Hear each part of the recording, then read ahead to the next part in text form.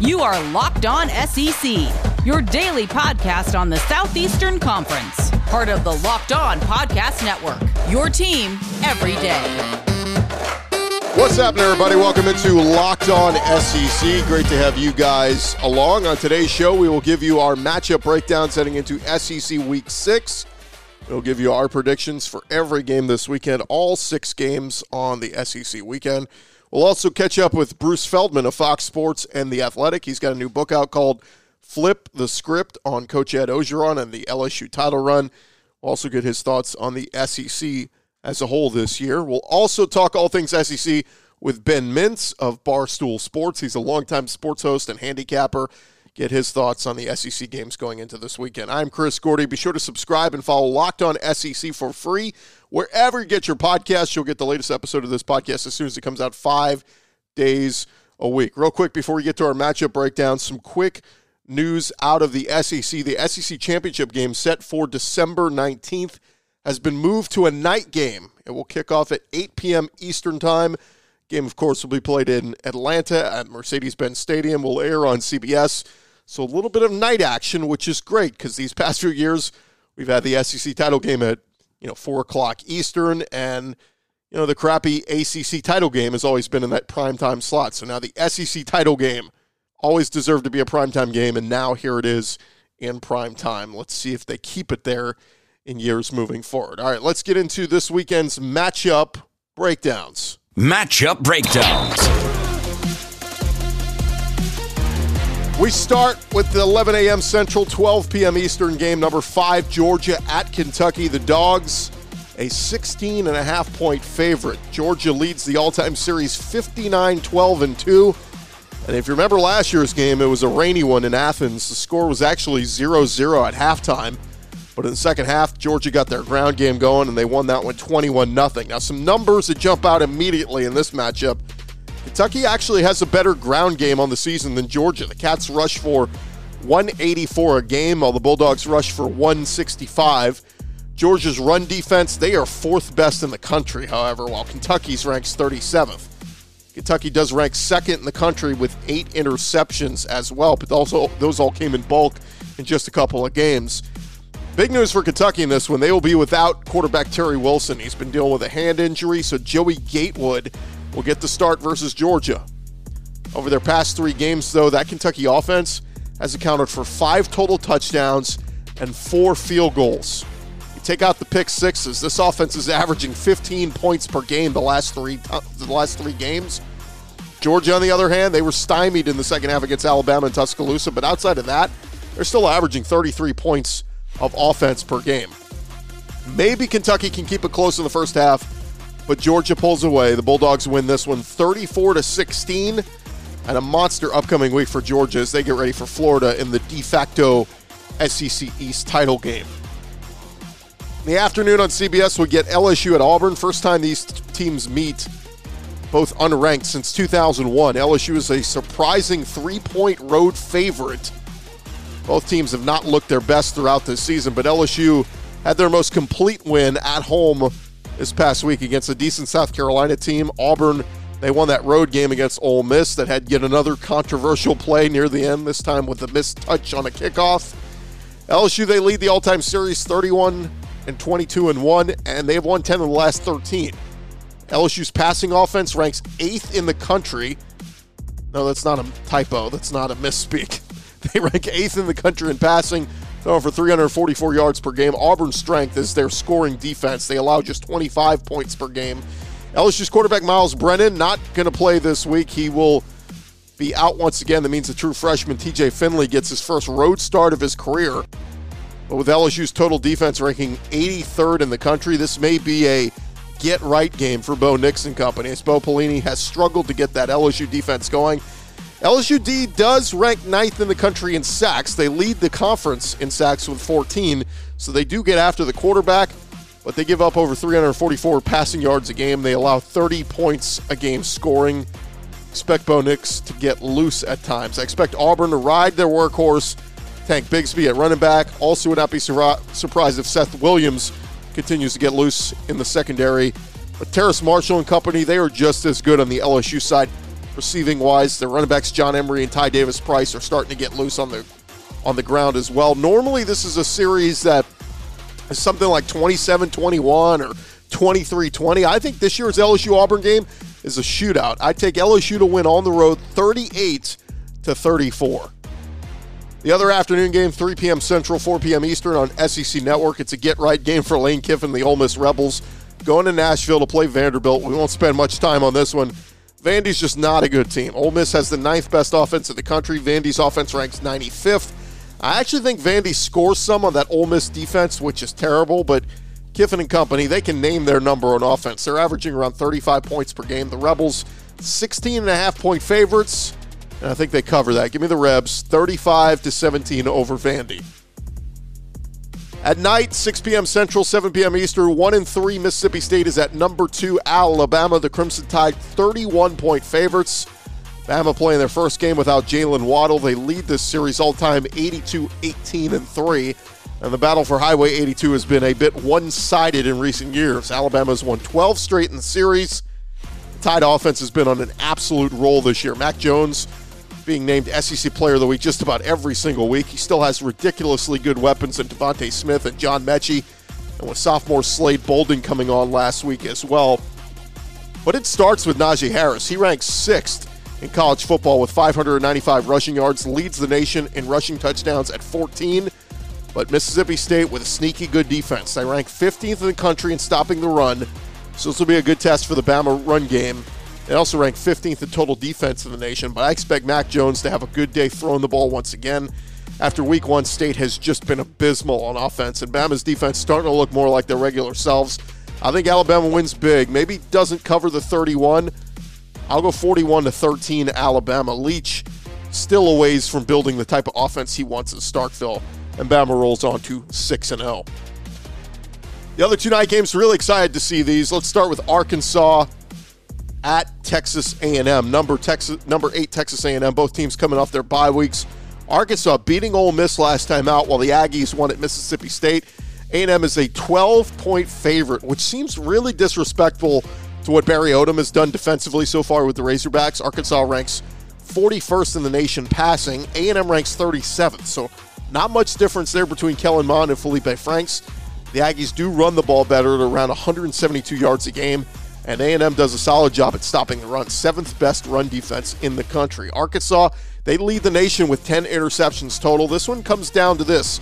Can the Razorbacks make enough plays with Felipe Franks through the air and slow down Isaiah Spiller and the Aggie run game? If the Razorbacks can limit mistakes, and I say that 1 turnover or less, I think they have a great chance to win this one. I definitely like them plus the 12 points, but why not take them outright? This is a rivalry that has been dominated in recent years by the Aggies. A&M has won 8 straight, but all good things must come to an end. Sam Pittman and the boys win 31-28 in College Station. That's my upset pick of the week. And the last game of the week, my game of the week, Mizzou is at number 10, Florida. The Gators playing their first game in 3 weeks where they lost on the road at Texas A&M. Florida won this one last year in Columbia, 23-6, but Mizzou leads the all-time series 5-4. Mizzou has won 4 of the last 7 matchups, including 2 wins in Gainesville. They are riding high after 2 straight wins over LSU and Kentucky. Mizzou is red hot, but the Florida offense, how good will they be coming off of the COVID-19 infections, quarantine? If their O-line can protect for Kyle Trask, I expect him to go back to work through the air. Mizzou's given up over 242 yards per game through the air, but can the Florida defense respond? They have been really bad so far this season. Only 1 interception. They rank 70th in the country in sacks per game. But I think the Gators win in a little bit of a shootout. I expect Mizzou's going to score some points, but in the end, the Gators prevail. Another big day for Kyle Pitts and Kyle Trask, and the Gators win 45-31. And those are our matchup breakdowns heading into Week 6. When we return, we will talk with Bruce Feldman of The Athletic and discuss his new book on LSU and Coach Ed Orgeron, Flip the Script. It's the end of the week, almost the weekend. You can feel yourself trying to cross that finish line on the work week. Can I make a recommendation to help you get there? You've got to try Built Go. It is the best workout gel on the market. It's a lot like 5-Hour Energy without the same crash feeling. It is all natural, So it's better for your body. They come in these little 1.5 ounce packages, so very easy to throw in your briefcase or your golf bag, wherever you need to stash it, where you may need that late afternoon pick-me-up. It's just like drinking a Monster energy drink, but with 1/3 of the caffeine and much better results. Built Go comes in 3 delicious flavors. Chocolate mint is my personal favorite. They combine energy with protein. Go check them out right now, BuiltGo.com. And when you go to the website, you want to make sure you use our promo code LOCKEDON, and you're going to get 20% off your next order. So use the promo code LOCKEDON. You'll get 20% off your order at BuiltGo.com. Go check them out, BuiltGo.com. Let's go. 3 things we all love in life. 1, relaxing. 2, watching college football. And 3, drinking an ice-cold Coors Light. You can have all 3 of these things tomorrow. That's what I'll be doing. It's how I spend every Saturday, hitting the reset button, watching football, and drinking a Coors Light. It is your time to chill. You know the Mountain Cold refreshment will make you forget all about the hustle and bustle of the work week. Coors Light is cold lagered, cold filtered, and cold packaged, literally made to chill. And like we've been telling you, you can now get Coors Light delivered right to your door at get.CoorsLight.com. You don't even need to leave the couch. Coors Light is the one I choose when I need to unwind. So when you want to hit that reset button, reach for the beer that is made to chill, and that is Coors Light. College football, your couch, and Coors Light. Whether your team wins or loses this weekend, you know you will at least be enjoying it the right way with a Coors Light in your hands. Celebrate responsibly. Coors Brewing Company, Golden, Colorado.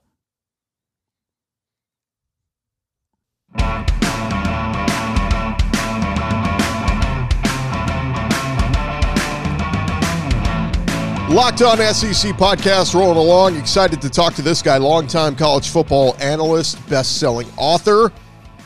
His new book, Flip the Script, a behind-the-scenes look at Coach Ed Orgeron taking over the LSU football program, leading them back to an undefeated season and a national championship last season. Bruce Feldman joins us now. Bruce, how are you, man? I'm doing well. Good to be on with you guys. Bruce, give our listeners an idea of what the book that you wrote about Coach O is all about. Well, it really was. I mean, obviously, to me, the book was made when they beat Alabama last year in Tuscaloosa, because that was such a mountain for LSU's program to climb at that point.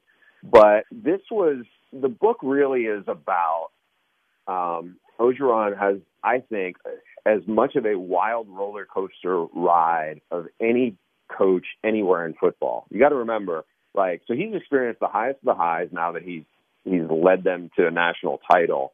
And he's won a bunch of national titles as an assistant coach, helped Pete Carroll, build USC and everything. But he's also experienced lows that I can't imagine hardly any other coach who's had that success has had. And so not only did he gets fired at Ole Miss after 3 years, very turbulent years. He did some good things, but also it was basically it turned out to be like a spectacular failure if you look at his record. But he was able to look inside and really make some hard evaluations of himself. And I think the reason why he was able to do that is because you have to look back in his past. And he's a young assistant at Miami coaching Cortez Kennedy and Russell Maryland and Warren Sapp and these great players. But his life spirals out of control. He realizes he cannot handle alcohol. He ends up he doesn't know how he gets the number for John Lucas's center there in Houston. But he calls, and the woman answers, and he says, "Look, I'm a football coach. I've lost everything." And she said, "Sir, do you have any insurance?" He said, "I do not." And she said, "I'm sorry, we can't help you." He said, 5 minutes later, the phone rings again. It's John Lucas. Can you get here tonight? And his father drives him there from Louisiana. And he said, I spent 45 days there. John Lucas never charged me a penny. Changed his life because it also helped him, provided him with the real tools to not just help him as a man with his problems on that front, but also I think those lessons helped him as a father, but especially also as a football coach in addition. And so that's the part where the flip the script side comes in, and then all these other things You know, it wasn't just the national title team of 2019. It was really everything. He learned from his own mistakes from Ole Miss, but he learned from his buddy Lane Kiffin's mistakes when they were together at Tennessee and together at USC. And then he learned from Les Miles' mistakes when he was on his staff. So I think it's that constant evolution that really is what this book is about. I'm really interested in reading it, Bruce. I ordered my copy already, and it's interesting because I remember reading Meat Market, and it was all about the world of recruiting and that sort of thing. And, you know, kind of the success of where Coach O is now is because he was that great recruiter, and he was able to bring in all these great recruits at LSU. And like you said, learned from his mistakes. I'd imagine tons of great behind-the-scenes stories when it comes to recruiting and how he built this team into this national championship contender. Yeah, and that was like, look, people had asked me, hey, are you going to ever do a sequel to Meat Market? And for years, I was like, I don't think I'll be able to. It's just, I need the right situation, and it's got to have the access where even the people who follow the program, their stories, they don't even know about. And so we have some great stuff in there about basically Joe Burrow and how his leadership and how they bought into him. And it wasn't as, you know, there was a lot of stuff that people don't know how it kind of all came to shape there. But, you know, you got to remember, like, this program that won a national title and went 15-0. You know, Joe Burrow was a guy who couldn't get the job at Ohio State. Clyde Edwards-Helaire, who ended up being a first-round pick, he was a 3-star running back who nobody was talking about. Justin Jefferson, who's now tearing it up with the Vikings, he was a 2-star guy. And when LSU brought him in, a lot of his teammates thought he was a walk-on. You know, so there's a lot of these guys who really weren't big-name recruits in the process, but I think, you know, from those days under Jimmy Johnson, I think Orgeron really trusts his eye and evaluation. But I think also, like, he is kind of what he is.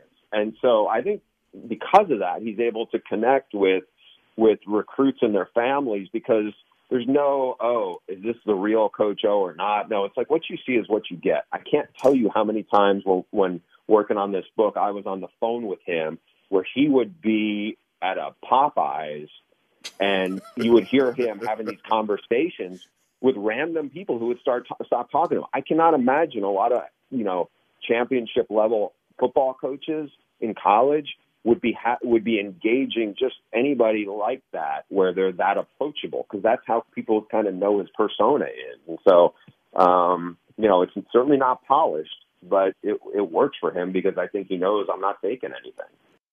How easy was it to get Coach O to open up and give you all the inside information?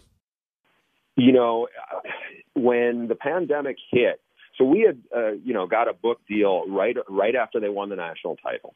And the pandemic happens, and with Orgeron, you know, like, you can get him on the phone. The challenge is keeping him on the phone for more than 5 minutes because he's always got somebody else he's going to talk to, and he's just a high-energy guy.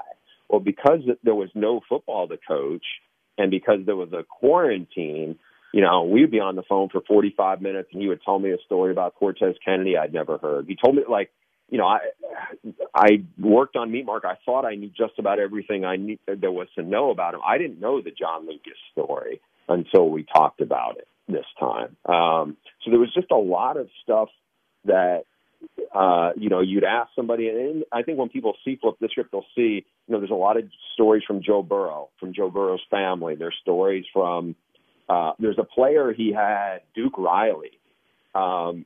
There's an amazing Duke Riley story. The year after Duke Riley goes off to the NFL, about he gives this incredible speech that Orgeron said is probably the most impactful speech he's ever had anybody deliver to a team. Now, obviously, Duke's not as famous as Marcus Allen or Ronnie Lott or any of those other guys that, you know, he's had speak to teams before. But I think those things, when you get somebody going, it really shows you the layers that go into it. I mean, you know, Andy, you were in a locker room. You were part of the process of the day-to-day grind. And I think sometimes, you know, we in the media, and I'm definitely guilty of this. You think, oh, this team is like this. This is how this coach is. What I think I didn't really get the grasp of until working on this book was every team from year to year is different. especially with college football. The locker rooms are different. The dynamic is different. You could say something to the team in 2016 that you probably couldn't say to 2017 because you might lose some of those kids. And you got to be flexible as a leader. Even this guy who's a quintessential D-line guy, I think he has awareness of that. And I think what was interesting to learn from him was a lot of the things that would have been his initial instinct. He's at least disciplined enough now to know, hey, I can't say that, or I can't do it that way. The old me would have done it that way, and it would have blown up in my face, or it would have been a story for 48 hours around the team. And that, I guess that's wisdom in, getting older if you're at least learning. And I think that's one of the things that I learned in this process of, this coach I've known for now 20 years, but didn't really get that about him until we talked about this stuff in depth.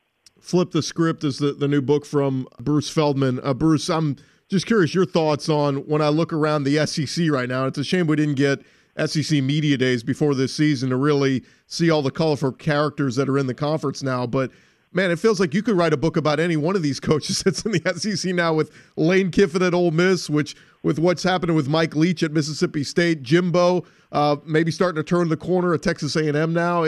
There's some amazing stories around this whole conference right now. It is. Look what's going on, who Jimbo's even playing this week. Sam Pittman has done a remarkable job. I don't think anybody, maybe outside of Fayetteville, saw that coming. So I agree with you. There's a lot of larger-than-life personalities. Obviously, the spotlight is so bright and everything like that. And look, I think you have to have some element of the cult of personality for it to resonate, not just with the 100 guys who are playing for you, but also the people who have to buy in to make a program run. And so, and they're all not going to win, right? Like Mike Leach, what worked for him in Pullman, Washington may not work at all in the SEC West. He has more access to talent now in Starkville than he did, other places. But you know what? There was no Alabama in the Pac-12 North, right? So it's a really different dynamic, and we'll see. That's the fun part. Is Lane Lane has grown clearly from his time at Alabama and certainly from USC. Can Lane, his production match up with the bravado and all the colorful social media presence? It keeps it interesting, no doubt. He is Bruce Feldman. Flip the Script is the new book, Lessons Learned on the Road to a Championship, along with Coach Ed Ogeron. Bruce, mine is already on the way, ordered it already, so can't wait to get it in and read it, and it's already climbing up all the charts already. So congrats on the success, man, and best of luck with the book. Thanks so much, guys. I really enjoyed the conversation. Bruce Feldman there of The Athletic. When we return, we'll get some SEC picks this week from Ben Mintz of Barstool Sports.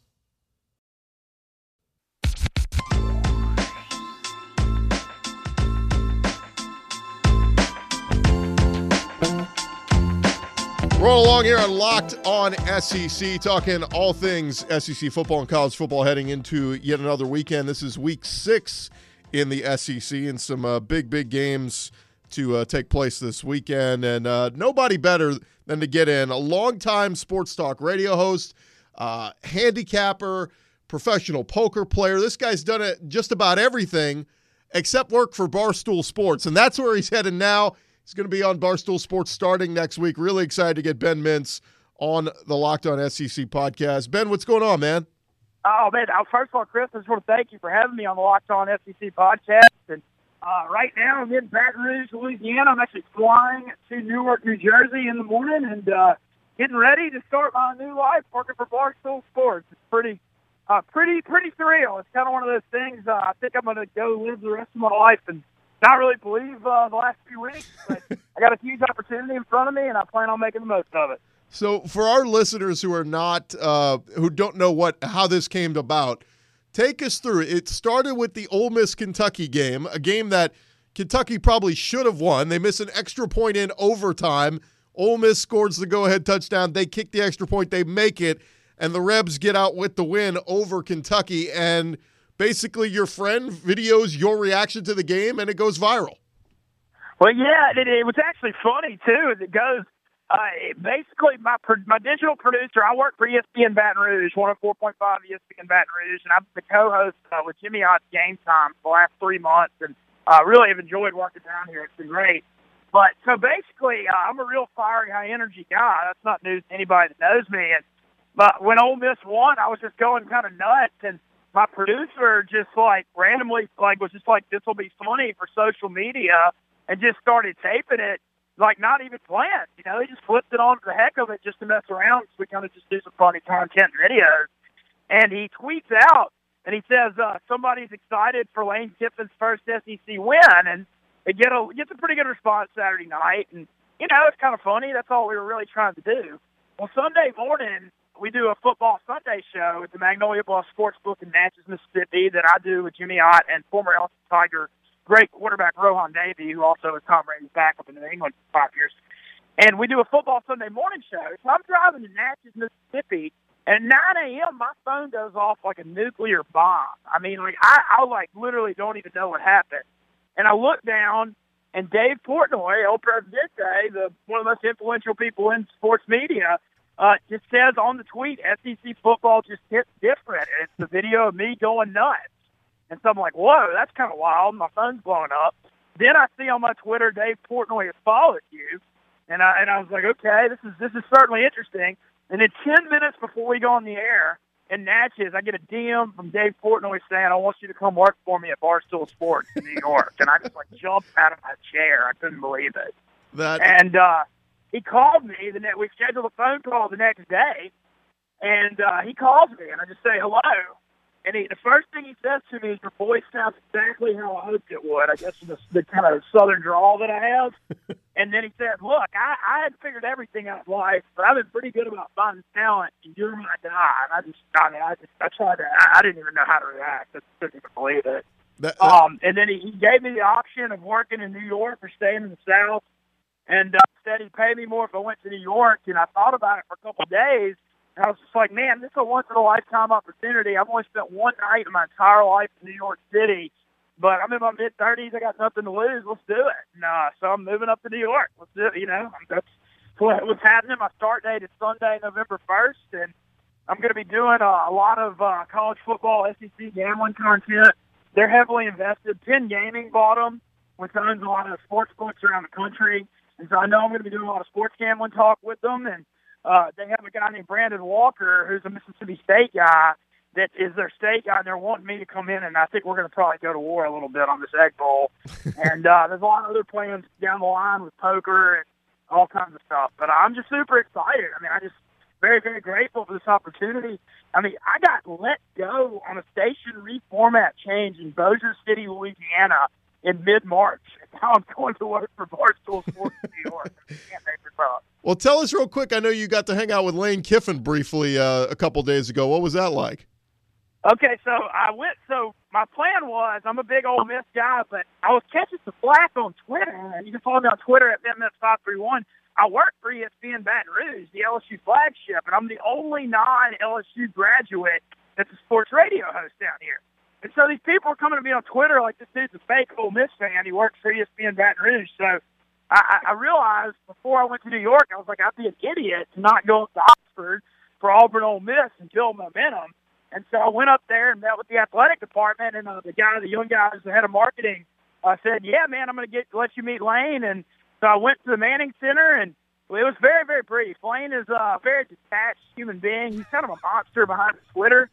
But it was 20 hours before the Auburn game. He kind of came out, quickly said hello. I made some comment like, thanks for getting me this job, Coach. He looked at me and said, you really do have a lot of energy. We took a quick picture, and he walked off. But, hey, it was a good start. So that was pretty cool. That is great. Well, Mitzi, I wanted to get you on real quick. I know you're very busy, going to be heading up to New York very soon, but 6 games in the SEC this weekend. I just want to get a quick thought on each of them from you because I know this is your expertise. Real quick, let's start with number 5, Georgia at Kentucky. Give me a thought on that one. Well, okay, so Kentucky, what Mark Stoops has done at Kentucky is incredible.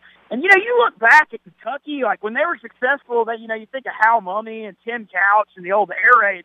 This team now, they run the ball and they play defense. And what they do, though, is they do a good job winning the games they're supposed to win. And I know that was a big, big win for them at Tennessee, but they've had some real problems anytime they play these elite SEC teams. And I kind of think it's because it's really just the lack of a passing game. They're not balanced enough on offense. And when you look at this Kentucky offense trying to run the ball against the Georgia front seven, which may be one of the best in the country, I'm having a hard time seeing more than 13 or 17 points for Kentucky. And, I don't usually like laying a couple touchdowns on the road, but I just don't see how Kentucky can find enough points to compete in this game. So for them to win, their defense is going to have to play their hearts out. It's going to have to be a 17-14, 16-13 game. And until Mark Stoops and Kentucky actually steps up and beats Georgia or one of these elite teams, I just got to see it to believe it. So I'm going to lean Georgia, but I still don't like laying huge points on the road, so not a strong play.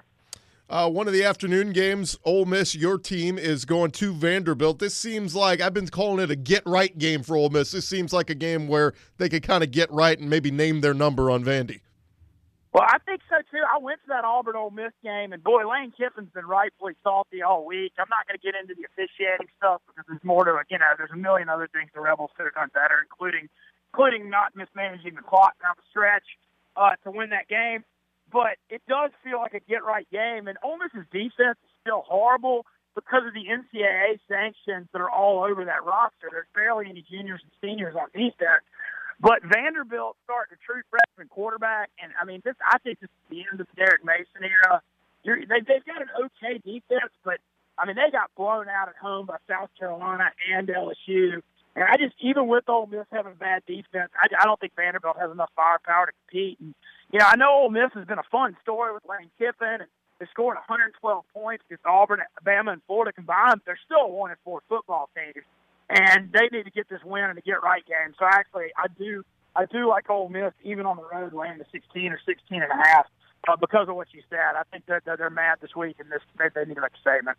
Mincy, first time in a long time, LSU and Auburn are meeting, and they're both unranked. I was surprised when I saw LSU opened up as a road favorite, and they've kind of stayed that way, around 3 points on the road. I think maybe some people are forgetting LSU's defense still has a lot of issues, but I don't know. Like, the more I look at this one, I think this one's going to be a shootout. Like, the LSU-Auburn games are typically like 23-21 and that sort of thing. I think this one could be high scoring. Okay, well, we're kind of on the opposite on that, and it's interesting. First of all, there's no chance that Hackam laying points on the road for LSU. I know T.J. Finley looked incredible last week, but he's still a true freshman starting his first road game in the SEC. Certainly doesn't hurt him that Auburn's got the socially distance going on because Auburn has one of the most underrated, best fan atmospheres in the country. So that's not a bad thing. But, man, my problem is on the over thing, it's just that how little trust Gus Malzahn has in Bo Nix. He had all those turnovers and blew that South Carolina game. He blew the Arkansas game, and they won because the officials missed the call on the spike. And I just watched that play calling last week in Oxford. It was all bubble screens, a couple of read options. He chunked it deep, and Seth Williams made a couple big plays down the stretch. But, man, it just looked like Auburn doesn't trust him enough, and they want to run the ball. And when you factor in LSU having true freshmen on the road, I know LSU's defense hasn't been great, but I'm actually I'm on the other side. I'm taking the under 65.5 here on this one. I just mainly because of the quarterback situation. A couple of good night games. One not so great. Mississippi State, a huge underdog at Alabama. Several guys leaving the program this week. Mike Leach kind of cleaning house there, but, man, it just seems like Alabama's going to wipe the floor with them. Yeah. Well, last thing on the LSU Auburn, I do kind of like Auburn as a home underdog. I just won't say that on ESPN Baton Rouge right yet. But Mississippi State, Bama, this is one of those games where it's 31.5. But if you like Bama, I'd rather just lay the 21 in the first half because, we saw Bama week 1 against Missouri. They were up 35-3 late. Missouri got a couple of touchdowns, got the back door. Look, Mississippi State's just in a full Leach is getting all the bad apples and he doesn't like out of this program. Now Colin Hill is not going to be. He looks like he's gone. You've had 7 people go to the transfer portal, and now he's done. That's 8 guys gone now. The KJ Costello thing's a mess. And the biggest problem for Leach and Mississippi State right now is just the roster construction. Dan Mullen, Joe Moorhead, and Leach have 3 completely different styles of football. So this roster is just not built to run Leach's spread at all. And the wide receiver, Mississippi State's, produced so many great defensive linemen, and you always think of them as a rugged team.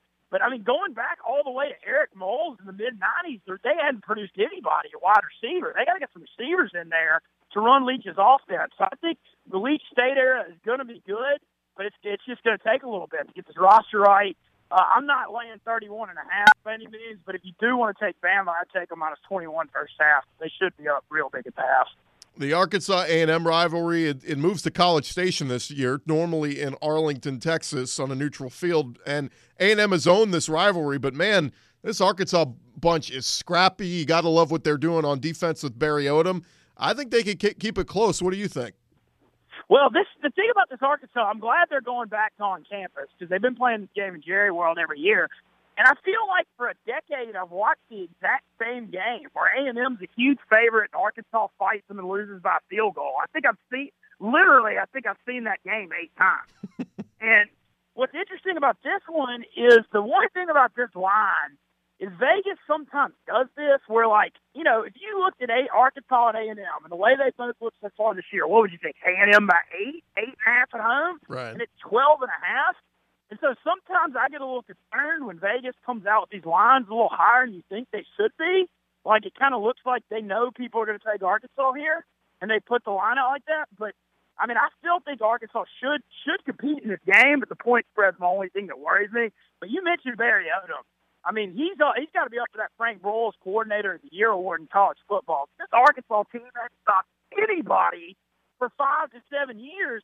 I mean, he shuts down Kiffin, Leach. This defense is the most improved unit in the country.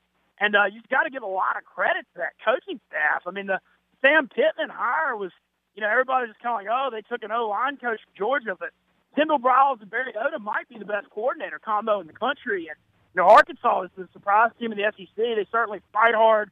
I would lean Arkansas on the points, but not huge because that point spread just looks kind of weird to me. All right, the last one, Mincy. Mizzou is at Florida. This game is on the SEC Alternate Network, and it seems like a shame because Mizzou has had Florida's number since they've been in the SEC. And, you know, don't look now, but Mizzou's won 2 straight. They're starting to get hot with their freshman quarterback. What do you think on this one? Yeah, well, I've got to give Eli Drinkwitz a lot of credit at Mizzou, too, because when Missouri hired him, I was actually surprised they didn't go get Josh Heupel, who was their former offensive coordinator at Missouri. And obviously it's at Central Florida right now, but I guess the Central Florida job may be more appealing than Missouri, even with them not being the SEC with the Florida ties of success they've had. But I thought he was the natural fit. And they take Eli Drinkwitz, who only was the head coach in Ag State for 1 year, because Scott Satterfield is at Louisville, really kind of got, you know, was the guy that got that thing going. So a lot of people are questioning that hire, and look how it's turned out so far. I mean, they had the big win against LSU, behind Bazelak, who had that crazy game, and then the defense shut Kentucky down last week. And, you know, people were saying Missouri was going to be in the back of the East with Andy. They've been, you know, much, much better. And they have given Florida a lot of trouble. So, I mean, and Florida's dealing with a lot of the weird COVID issues right now. The thing with Florida this year, you know, you always think about their fast D-line and pass rushers, and they've always got elite talent in the secondary, but the defense lost a ton from last year. Their top 2 pass rushers, as well as C.J. Henderson, the first-round pick of Jacksonville. They've been allowing a lot of points. You know, even, you know, South Carolina and Ole Miss and all these teams have really moved the ball in Florida. So, gosh, I mean, I don't have a strong – I hate to be weak and say I don't have a strong opinion on it, but that's kind of where I'm at. Florida's got such a dynamic offense with Kyle Pitts. I like their receiving core. I mean, I'll say Florida, but I don't have a lot of confidence. Mincy, great stuff, man. Really appreciate you taking some time to hop on with us, and best of luck with everything you got going on, man. We look forward to seeing you. I'm sure you'll be on something viral again very soon. Oh, yeah. It's about to get real wild in New York. I mean, like I said, one night in my entire life up there, and moving up there. I think it's going to be pretty funny, but I look forward to it. Thank you for having me on, and once again, please follow me on Twitter at BenMintz531. Thanks, Chris. Thanks, Ben. Thanks so much, man. Ben Mintz there of now Barstool Sports, and he'll be there starting this weekend, and you'll be able to see him all over all their different outlets of stuff. And his name is about to get a lot bigger. So if you don't know who Ben Mintz is, you will very soon. We appreciate him taking some time out here to give us his picks for the SEC games this weekend in Week 6 of the conference. That is just about going to do it for this edition of Locked On SEC. Remember to subscribe. We're here for you 5 days a week talking all things SEC. We'll be back first thing on Monday like overnight, Sunday night, Monday morning, our reaction podcast show drops. You'll be able to get full reaction to what happened at all the games on Saturday across the SEC. I'm Chris Gordy. We will talk to you guys on Monday on Locked On SEC.